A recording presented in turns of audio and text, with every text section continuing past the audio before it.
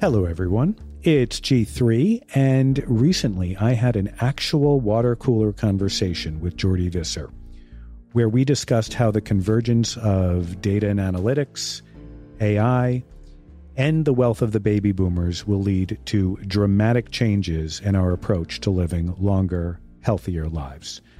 Now, Jordi believes, as I do, that as people live longer and healthier, it will have a profound impact on the markets and our economy, and we will be exploring all of that in the weeks and months ahead. But to establish the context for this longevity series, I spoke to Jordi about his own health journey. Because as anyone who knows him knows, he's obsessed with anti-aging and has gone way down the rabbit hole on this topic. And believe me, he's got lots to say. So please, check out important disclosures at the end of the episode and get ready for a different kind of green marbles. Jordi, this episode has been a long time coming. I'm excited to do it. I wouldn't call it a departure so much as an expansion of the topics that we normally cover. And for people that hang out with you, as I do, it's really not a surprise because anyone who knows you are passionate about longevity from a multiple of perspectives. You have studied it from several different vantage points. You look at it in terms of your personal and physical health, but you've also studied the connection between health and happiness and personal relationships. And last but certainly not least, I know you've thought long and hard about how our economy and the markets will be impacted by advancements made in anti-aging technologies. So there's a lot to cover. We're not going to cover it all today, but hopefully we can make a good dent. And I would like to start on your personal journey. What was your inspiration behind investigating and learning about anti-aging? The inspiration is very simple for me, and I think it's simple for everyone else, which is we are all in some way inspired by our family. And for me, the initial kind of look for me at aging, as it was, I'm sure, for almost everyone, was my grandparents. And in particular, when I was 26, my grandfather, Charlie, died in, I guess it was 93. He was 75 years old. Now, what I remember is his final 10 to 15 years, what I saw was a lot of pain. He was having trouble walking. I remember going on family events, and eventually he couldn't walk through Disney and things like that. And I started immediately looking at the patterns and just saying, I don't want to have that pain when I get to my 60s and my 50s. So that was the first inspiration, was just seeing him. His wife, my grandmother Tex, she died 25 years later at the age of 97. And I don't know how many of those final years were pain, but they were certainly not her jogging around a track. And both of those experiences basically said to me that I really didn't want to get to that point. And most people I know, when I say I think you're going to live past 100 if you take care of yourself, their first reaction is, I don't want to live past 100. And I think most of that comes from the visualization they see. Now, I have 4 children, and I also want to know about aging so I can pass along that wisdom, because as a kid, you really don't get a lot of guidance. A lot of kids go through their parents thinking they know what's best for them in terms of food. And as we go through this, I think there's a lot of implications for that for people, because this whole concept of what is health, it cannot be solved with a particular diet. There has to be an understanding, and there has to be flexibility in your thinking. But the single most important thing that you have is your life, and people should spend a lot more time on, in my opinion. That's why I've spent so much time. So that's the inspiration at the end of the day, is family. Well, let's talk about your life today. What percentage of your time is spent learning on topics related to anti-aging and longevity each year? What's your best guess? So let's say from 1993 to 2000, the amount of reading I did on it was, like most people, would be a book. Maybe I'd buy a couple self-help books a year on a variety of topics, nutrition, exercise, meditation, whatever, but it wouldn't be a lot. But then a major thing happened for me, and I would say the most important year on this journey was 2007, because I turned 40. I started having pains where I shouldn't have pains. getting out of cars, walking. And I just decided at that point that, okay, I'm in good, healthy position. But my learning at that point was focused on really one thing, which was, okay, let's keep a stable weight and let's exercise without paying attention to anything else in great detail. And the iPhone happened in 2007, the same year that I turned 40. And I think the existing of those events has triggered, and this is not a joke, there's not a single day where I don't read new research on longevity, aging, nutrition, exercise. I have a completely open mind to tweaking any of the beliefs I have and continually looking for new research. And luckily, even if it's a food, like you saw me in the pantry today, I was having mussels. And I was talking to you about how mussels are a great replacement for organ meat. All things like that. I spend time looking for it to make sure that I'm getting a balanced, diverse diet with a lot of different nutrients. And some of that takes reading every single day. I was a little jealous of your lunch because I had a salad that didn't look nearly as colorful or delicious as yours. Yeah, so maybe I'll bring you lunch tomorrow. I bring my lunch every day. It's on record. I'm going to go out on a limb here and guess that when you first decided to accelerate your learning, the first thing you didn't do was sign up for a bunch of classes at a local college, right? Oh, G3, you know how much I hate the memories of school, the thought of school, the silos. Yeah, I've said it before on here, and I've said it pretty much at every speaking event I've been to. And luckily, my father didn't graduate high school. He got his GED, but he dropped out early. And thank God he didn't graduate high school. He was a cynic on everything. And he taught my brain to, I think, the important thing on this, which is silos. Don't spend enough time going across disciplines and giving you the chance to connect dots. And the content is being provided in the most boring sage on the stage routine that can possibly be there.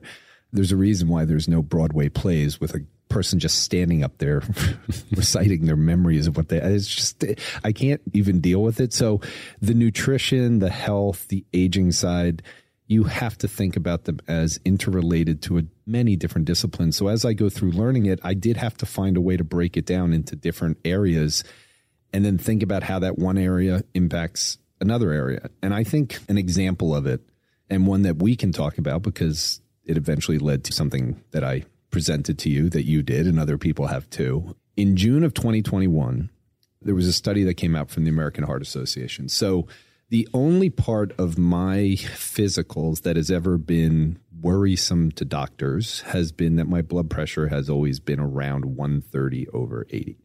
And I say always because when I was 26, it was 130/80, and it's stayed around there the entire time. And then a few years ago, it tried to go a little higher to 140, maybe 145. And so I started changing my diet a little bit more, trying to drive it back down, which I've been successful at. Not to get it below 130, but to get it back down, just to kind of offset the aging process. So I read a lot of stuff on blood pressure, and the American Heart Association had a study that came out that basically talked about the relationship between breathing and blood pressure. So the interesting thing about this is about, I think it's 65% of adults over the age of 50 have above normal blood pressure. So that what that says to me is that blood pressure is a gauge of aging that you want to pay attention to. Only 7.5% of people below the age of 39 or in the 18 to 39 area have hypertension, where the number gets up towards 60 above. So you can see the aging impact. As you're getting older, your blood pressure is going to change. Well, what this study did is it brought back in that breathing is a major part of blood pressure going higher. And the study said that if you use a simple breathing device, a resistance breathing device, so something that you have to breathe into that restricts the airflow, if you do that, it will have the same impact and reduction of your blood pressure as medicine. Now, obviously, that's much better for people if they can do it. And I went online and I went to go see how much this thing cost. And I bought one. It was like $40. I can't remember. And you bought a bunch of them for the holidays last year, didn't you? Yeah, I did. So the reason this is interesting and how it gets into other places, it made me think, okay, what areas of thought were provoked by this breathing relative to heart? What would happen? So here are a bunch of the things that go on that I went through. We sit a lot. When we sit, it's harder for us to breathe from our diaphragm. Our diaphragm and deep breathing exercises where you're not breathing from your chest gets more oxygen into your blood. If you get more oxygen into your blood, It's good for your heart and your blood pressure. If you're on your iPhone all the time, your neck is generally down. It's bad. You're going to do more chest breathing. If you're anxiety filled, you're going to do more chest breathing. Has implications for your blood pressure. Obesity. You can't bend your stomach. You can't be athletic. You can't go through it. It's going to have implications for your blood pressure. All of these things directly lead back to the blood oxygen level.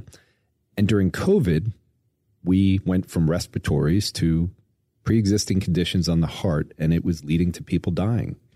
And the blood oxygen level became a major theme that people wanted to know. Everyone wanted to go out, and I forget what the device is for measuring your blood oxygen level, but everyone wanted to go out and get them. And so all of a sudden, oxygen became a very important thing. Now, when you ask people, what do they need to live? Food and water is the answer. But the rule of threes states that you will die in approximately 3 minutes without oxygen. You will die in approximately 3 hours without shelter if you're in harsh conditions. You will die in around 3 days without water, and you'll die within around 3 weeks without food. Oxygen is at the top of the list. I spent more time going through it. I got the breathing device. I spent more time looking at the impacts it was having. I think you saw some of the impacts in terms of having a breathing device gave you more endurance. It expands your lung capacity. It also strengthens your lungs. If you don't drink enough water, your lungs weaken. I spent an enormous amount of time on thinking about my lungs, which I never thought about because I just always said, well, I don't smoke. I go get my physical. They don't tell me I have any lung problems. But the reality is if you're a chest breather, it's an issue. So that led to me spending more time on meditation. I do my breathing every single day with the breather, but I also meditate each morning. So that's the way I take one simple thing, a study, and expand it into a new thing. And now I've learn more about the lungs than I knew way before it. So when you say expanded into other things, we have a mutual friend who shall remain nameless for now because you never know. Maybe he'll be a guest on our podcast soon. And he has called you a systems thinker. Can you define what systems thinking is and how that approach differs from the more traditional linear approach to thinking? Well, I'll tell you this. Last week, I couldn't have answered this question because I had honestly never heard the term. So I went back and looked just to get a sense as to what he was talking about.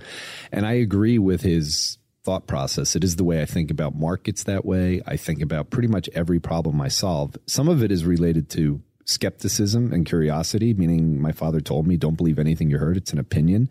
And I believe there's a positive and negative for everything in terms of there's never an outcome that's pure. So by definition, if someone says vegetarian's the best diet, no, Atkins isn't the best. There's no such thing. And I've gone through this time and time again that if people become vegans, they become vegetarians. There's an outcome they're not thinking about. So systems thinking, from what I saw, is really a problem-solving approach that examines the relationships between functions within inside a system or any problem you're trying to solve. So you don't want to leave something out. You want to think about them. So when it comes to aging as the problem, what is the cause of aging, or what do you have to do to slow down the aging process? I spent a lot of time on a lot of different parts of it, developed my own functions, as I said, or my own areas to start from. And whether it's nutrition, whether it's exercise, whether it's the brain and mind, whether it's the microbiome, it doesn't really, all of those things to me are allowing you to age in a manner that's good. So system thinking is the way I approach the problem. I don't just say, oh, if I lose weight, I'll be fine. So linear thinking, plain and simple, people hear that to not die early, they should lose weight. That's a common thing that comes out from doctors. You have to lose weight. So I go, okay, I'll lose weight. The linear thinking is, I like meat. I don't want to give up meat, so I'll go do the Atkins diet. That way I'm solving the problem. I'm losing weight, but I still get to eat meat, which will work. You will lose weight, but then you're eating bacon all day long and not having the amount of vegetables you should have necessarily, or fruits. You're giving up on a lot of nutrients. And the question is that really solving the bigger problem, or is that just assuming that if I lose weight, I'll live longer? And that's just not true. A CIO has to be a systems thinker, or at least a good one, right? I'll even go further. At Morgan Stanley, when you trade derivatives and you run a portfolio, if you add a new option into the position and then you hedge it out with stock, there are a variety of moving pieces. You're taking different risk. You're taking time risk. You're taking volatility risk. You're taking a whole bunch of different things without getting into the weeds. There's no way to eliminate all risk. And that's the whole point, is that no matter what you do, there are consequences to those decisions. And within a portfolio, it's the same thing. And I think about it always that way. I remember we were practicing briefly for the podcast. The test one that you did was all on my smoothies. So I was thinking about that as we were prepping to do this. And I'm like, okay, the smoothie we used as a portfolio, like what's a good portfolio? How is a smoothie like a good portfolio? Well, the reality is a good portfolio is definitely a good way to think about aging. All right. Well, let's talk about the way the medical community thinks about aging. And as you contrast that with the way in which you approach it, if you could, please touch upon your concept of lifespan and health span. Before we go there, I was just thinking about something. My brain wanders sometimes because I was trying, for some reason, I was like, okay, a portfolio is a good analysis, but let me just give something today related to COVID that's front page news. So every time we do a markets podcast for the last 2 years, it's been on inflation. And inflation is basically part of what happened from all the money printing. So again, if you get back into the construct of a portfolio, like you make one decision, it impacts other parts. When you print lots of money, you create inflation. And someone today had read back the paper I wrote in 2020 at the end of the year, and it was all about the fact that I don't know how people don't understand that you're going to get inflation. You can't print this much money. But she reminded me that one of the lines in there, I'm not going to remember exactly, but it was giving elected officials the keys to the printing press is the equivalent of giving a gambling addict the keys to the casino or something like that. That was not something I created, but it was a line I used in the paper. I think it came from the FT. But it is when you're thinking about systems thinking and you're trying to solve a problem, you print lots of money. Well, what inherently did you not think about? Well, you're making a bet on when the vaccine is going to come out. So if the vaccine comes out faster than the 2.5 years that you expected, you put too much money in the system and you're going to end up with inflation because people are going to go spend it because they're allowed to go outside. And that's basically what happened. So anytime you make a decision, not just on a portfolio, everything in life that has consequences, that's where you have to think. If you choose a diet, if you choose an exercise, whatever it is, it has implications and you have to think down the road for what it is. If you take medicine, to segue back into that, it's not a healthcare system, it's a sick care system. We are treating symptoms.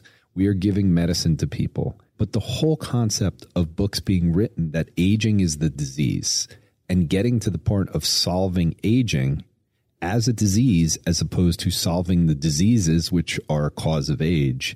And that is something I believe in. The books that have come out, particularly David Sinclair's book, is probably the most important. Could you describe, when you say David Sinclair's book, what book you're referring to? So the name of it's Lifespan. And you asked me the question about the difference between lifespan and health span. So a simple equation, going back to my grandmother and grandfather, lifespan less health span is the years of pain that you have. So what you want to get to, and what I believe can happen, is you want to narrow that to close to zero. You want your health to last as long as your life. And the closer we can get to that. So the name of his book was Lifespan. There's some other words in there, but David Sinclair has a podcast. We'll find it and we'll put it in the show notes. That book had a big impact on me. And one of the things he said, which gets into the concept of getting to the answer of aging is a loss of information. We actually think we found the backup hard drive. And that was the line in there that had the biggest impact on me. I've read various parts of the books because you also know I find books to be a waste of time. Yes. But I do read it and then I'll hear a topic and then I'll go look for the arguments on the other side. I'll go dig deeper on it. But that book has probably triggered more thoughts on the concept of aging for me than any book of recent times. All right. So you've mentioned the book. I love that formula, by the way. I think it would be helpful for you to kind of take us down your journey of what you have learned about aging and all of this study. If you could distill it down in the most keep it simple, stupid way possible, I think that would be very, very useful. I'm tweaking constantly, questioning, going through it. But let's just break it down this way. When I said I got my first physical, came out, talked to the doctor. It was really the first time because I've never had surgery. There's no injuries I've had in my whole life, luckily. So I just asked the doctor, what should I focus on? He said, well, you're of good health. You need to exercise. Just watch your weight. Your weight's fine, but watch your weight and keep getting physicals once a year. So that's what I focused on from really the 90s was exercise as much as possible, and keep a stable weight.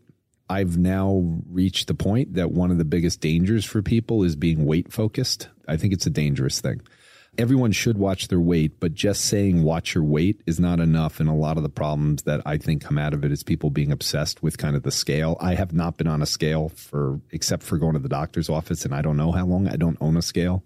So I don't weigh myself at all, and I'm obsessed with analytics, but weight to me is not what I'm interested in, just like body mass index. So the 90s was really about my journey. And then, as I said, in 2007, I turned 40, the iPhone came out, and all of a sudden a lot of things changed for me. The biggest thing that happened for me to, I would say, approach aging as a problem was the Blue Zone study that came out. The thing I love about the Blue Zone study is if you go read about it, you will get tremendous amounts of data, but you also get skeptics on the other side. And that's what I love about it, because it gave me the chance to go through it, but it also set up my framework for the way I look at aging for myself. Before we go forward, can you just describe, when you say the Blue Zone studies, just give us a little bit of context so everyone understands where you're going with this. The book came out and it basically picked 5 regions of the world where people statistically live longer than would otherwise make sense. So people that lived more often to 90 and 100 years old. One was in Costa Rica, one was in Greece, Italy, Japan, and even California. So I thought it was interesting just because you're picking 5 different places of the world. And what was really good is, as an analytics person, they're going through the study and saying, okay, what are the commonalities behind these regions? What things came out of them? Now, the skeptics will say this is not pure science. I don't care about it. What I cared about was show me what it was, then I'll go do my own research and figure out. And that was the birthplace of breaking stuff down. Number one, it was daily movement.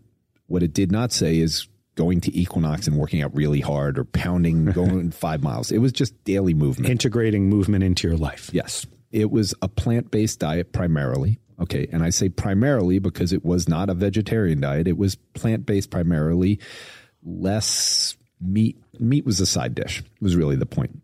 Sleep, very important. Consistent sleep is probably the best way for me to put it. Times of de-stressing. De-stressing, maybe it's having a family dinner and sitting around and talking about your day, whatever the case is. Meditation, de-stressing was important. Strong communities. I've reframed that over time, which is hanging around with people that bring you joy. Strong communities to me is the word people think. They go, I go out with friends, I get drunk, I go through it. No, it's actually being around people who bring you joy, where you're being present in the moment. And I think that's what I took out of it. Fermented foods, common across them. And then one food, which... Wait, fermented foods? Fermented foods. Let me just double click on that. Mm-hmm. Give us a couple of different fermented foods, just so we know what you're talking about. Yogurt, kefir, kombucha, things like that. So in Japan, it was more miso paste. And then of the food groups, the only one that stood out to me, and if all these things I mentioned, if you just go type Blue Zones in each one of those, you'll get a whole story on them. But it was the importance of beans. They all ate beans on a regular basis, almost daily, which I kind of do now, at least 5 days a week. So that was it. This kicked off a journey of learning from me, which continues today. It's expanded, but it was the trigger point. I want to hear about that. Mm-hmm. But I just want to know, this is a very important question. Does wine count as a fermented food? Here's the thing I will say. Pretty much across the board, if I remember correctly, they did have 1 to 2 glasses of wine a day. Okay, good. Mm-hmm. I need to check out this study. All right, so that didn't stop your journey, as you were about to get into, and I want to have you elaborate here. What have you done to build on top of the insights that you derived from studying these Blue Zone studies? What is the next step towards trying to get to that point where you can minimize the amount of time between your health span and your death? What steps are you now taking on top of what you have learned in the Blue Zone study? Okay, so here's my answer of the way that I developed my own kind of thinking on it, which I read on every single day. Obviously, exercise, nutrition. Brain, mind, very important. Sleep. That one is a last 3-year improvement for me that we've talked about, and I've mentioned the Oura Ring. The last 2 years, microbiome and the immune system really entered there. I was already getting into the mind-gut connection. Fascinating to watch documentaries, spend a lot of time on the importance of mushroom towards the gut, all kinds of things. But when you break it down and you say exercise, nutrition, the brain/mind, sleep, and microbiome. So the other thing I wanted to do was to focus on those. Anything that I did had to be efficient. Because to be able to do it every day, it's got to be efficient. I wanted to focus on efficiency. I walk a lot, but as part of my commute, I don't go running. I don't do a lot of different things, but I'll talk about it. And it needed to be habitual. So it had to be something that I could do every single day. So I wanted to put it into something that didn't take a lot of time, but I was doing. And that's why I think anyone can kind of go through these things and do them. The first one on exercise, I only do low impact stuff. I've even given up sports that I like to play. I played basketball with the guys here. And I think it was like 6-7 years ago, I stepped on someone's ankle and they're like, "You're too important to get hurt. That's it." And I like limped off with a sprained ankle and I was kicked out. And I said, you know what? They're right. Why would I keep playing this when I'm going to get hurt? I ski, which most people think is dangerous, but I am a good skier and I just don't ski crazy. So I'm doing it to be out in nature, but exercise is low impact. It's high intensity interval training at times, and that's really to get my heart rate up. It takes less time, so I can get on a bike and I can do it for 6 minutes and it's a full exercise. My weight resistance training is 30 minutes, and it's based on flexibility and muscle. The brain mind, I meditate each morning. The breathing device I mentioned. Creativity, I try to make sure that I'm doing something creative, whether it's this podcast, whether it's learning Web 3.0, whether it's writing a paper, doing something. I'm constantly trying to create and keep my brain going. And I am spending time in nature whenever I can. Obviously, during the week when I'm here, it's a little bit hard, but on the weekends, I try to get out in nature just to get fresh air and to not have the stimulus. And then I have a general rule, which is at 7:30, I'm kind of shut off from the world. I don't communicate with people except for my kids. 9:30, I'm in bed. Very seldom, if I can avoid it, am I not in bed by 9:30. If I have the same conditions for when I go to sleep in the room, so the temperature is the same, regardless of whether it's wintertime or summertime. And I have a phrase that has helped me a lot with my sleep, probably the number one thing outside of consistency, which is what I used to say to my kids is nothing good happens after 11 o'clock. So try to get your butt inside at 11. Well, what I say about food is nothing good from food happens after 7:30. So this way I'm done eating. My body's not digesting and working when I go to bed at 9:30. So that's kind of what I do on a regular basis. Everybody knows that you are very active on your Bloomberg and that you use it quite extensively in your day job. There's obviously no Bloomberg terminal for your health. But you mentioned the Oura Ring. Can you just talk a little bit about the tools you use to gather the data and analytics on your health? Yeah. And again, these are to help the efficiency and the habitual nature. So let me go in order of when I use them. The first thing that gets used is my Oura Ring. When I wake up in the morning, the very first thing I do is look at my sleep score. And for those of you who don't really realize what this is better than a physical as far as I'm concerned, because I'm getting daily data on my body temperature, resting heart rate, HRV, heart rate variability, my respiration rate, so I get to see my breathing rate, the sleep time efficiency, including REM, deep sleep. It gives me my blood oxygen level each morning. So overnight, I get to see if it's between 95 and 100%. I have it on my watch too, so my iWatch has it too, but I get a readiness score then and a sleep score. And so the first thing right at the beginning is, what was my sleep like? And those are most of your vital functions. It doesn't have blood pressure yet. I'm sure at some point I'll have blood pressure readings overnight too. But that gives me a sense when I wake up in the morning, am I healthy? The day that I had COVID, I knew I had COVID when I woke up, and I saw my sleep score and I saw various components of this, including the blood oxygen level. So the morning I had it, I woke up, I was like, "Ooh, I feel tired." And I looked and I was like, okay, I definitely have COVID, and I did have COVID. So that's the first thing. I use the Bullet next. The Bullet is my blender. It's where I have my smoothies. My smoothie ends up being my multivitamin for the day. Has over 100 plants in it because of the powders I have in it. Has fermented foods, has berries, has bananas, has a whole bunch of stuff. But that's the way I make sure that I've now gotten the nutrients I need for the day. Then I go right into my meditation app. And that takes me, I usually do a 5-minute meditation, but that's the end of it. And then I use the breather to get my day going. And I have my blood pressure machine that I take my weekly blood pressure readings just to make sure. So I use a lot of technology like I do the Bloomberg, but the Oura Ring in particular is the most important because it's a daily analytic. And I've now had it for 3 years, and I cannot recommend it enough to people to pay attention to their sleep score. If you focus on getting your sleep score better, it will absolutely lead to a more healthy life. Yeah, and it gamifies the experience. I recorded a 76 yesterday, and that's below my average. And so I'll probably go to bed a little bit earlier tonight. I mean, I noticed the patterns. I know a lot of kids hate Sundays. They're going back to school. They tend to get anxiety. They feel it. They get a little stressed, but they don't have an Oura Ring on. I can tell you with certainty, my Fridays and Saturdays are the highest sleep score I get consistently. When I go on vacation to Maine, my sleep score is consistently high.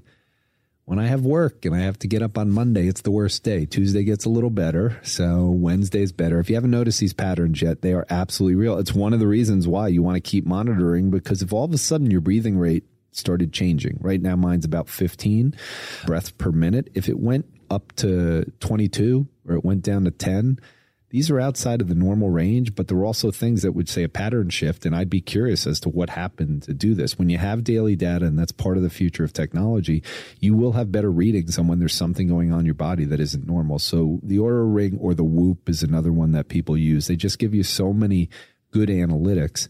I use 4 different apps on my iWatch, which is one of the reasons I have an iWatch, is because of the fact that I can have different apps. So I don't trust the readings as much as I do on the Oura Ring. But by getting 4 other ones, I kind of measure, and even though their accuracy may not be as good, it's pretty much a given that when I have a very good sleep score on Oura Ring, I also have a very good sleep score on these other apps. I know you have talked a lot about happiness. What is the role of happiness in longevity? My belief in this kind of gets into a portfolio analysis again. So I think you need some pain in life to be happy. I think life has ups and downs, and some of the most happy periods of my life are coming back from failure, so coming back from pain. What you're trying to do is eliminate chronic pain or structural pain. Well, in portfolios, we're trying to maximize returns and minimize drawdowns. And that's when people don't take risks, when they put fears into their children and their children don't take risks.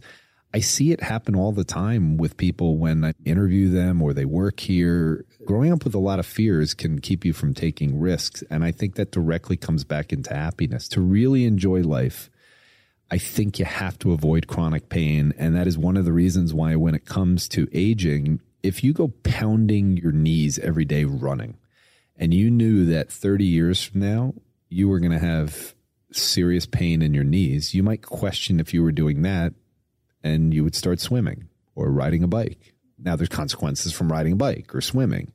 But the reality is I'm trying constantly to think about, will this cause pain or will it cause joy?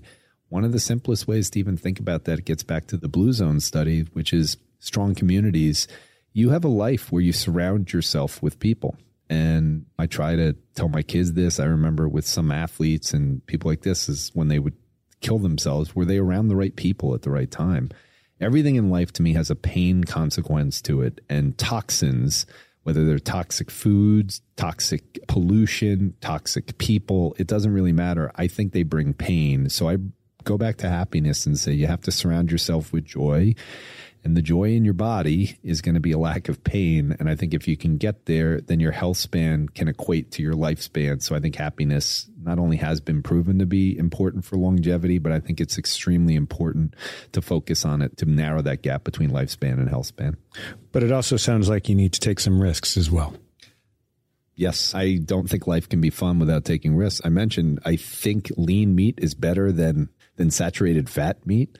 Organ meat is better than filet mignon, but I don't like organ meat and I love burgers. So occasionally I'll take a little risk, have a little burger and just go through it. I don't think the temporary things in life of taking risks are bad. And I do think the people that I've met that are the happiest, they just have a good balance between taking risk and failing, getting up from it. And I'm just saying some of the greatest, the Jets won 2 games this year. So I do like the failure and the getting back up as long as it doesn't happen too often. Doing a health-based podcast for a couple of financial guys like us, you could even call that a risk, right? You know what? It might be a risk, but we're all in some ways medical people, if for no other reason that we have the tools to go learn the same way that doctors do about what could make us healthy. We don't have the biases where I think a lot of doctors have a bias because they've been focused on one part of the body. They may not know about all of them. Most doctors, from what I know about the medical community, don't spend a lot on nutrition.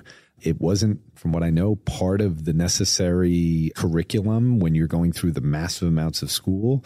So all of us in some framework, we're our best people on our own body. And I think every doctor would say to you, you know your body better than I do.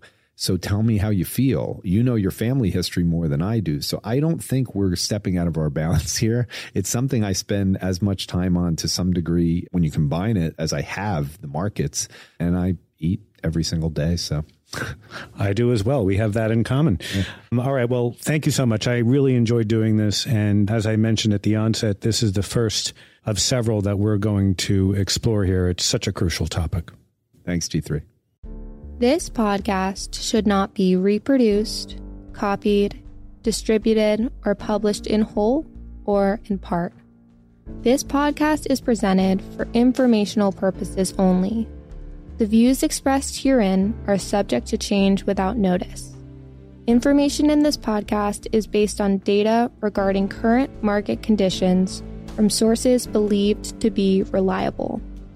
Nothing in this podcast should be construed as investment, legal, tax, or other advice and should not be viewed as a recommendation to purchase or sell any securities or adopt any investment strategy. You should consult your own advisors regarding business, legal, tax, or other matters concerning investment. Any health-related information shared on this podcast is not intended as medical advice or for use in self-diagnosis or treatment. Please consult a qualified healthcare professional before acting upon any health-related information on this podcast. Please review related show notes for this podcast and visit www.gweiss.com to review related disclosures and learn more about Weiss.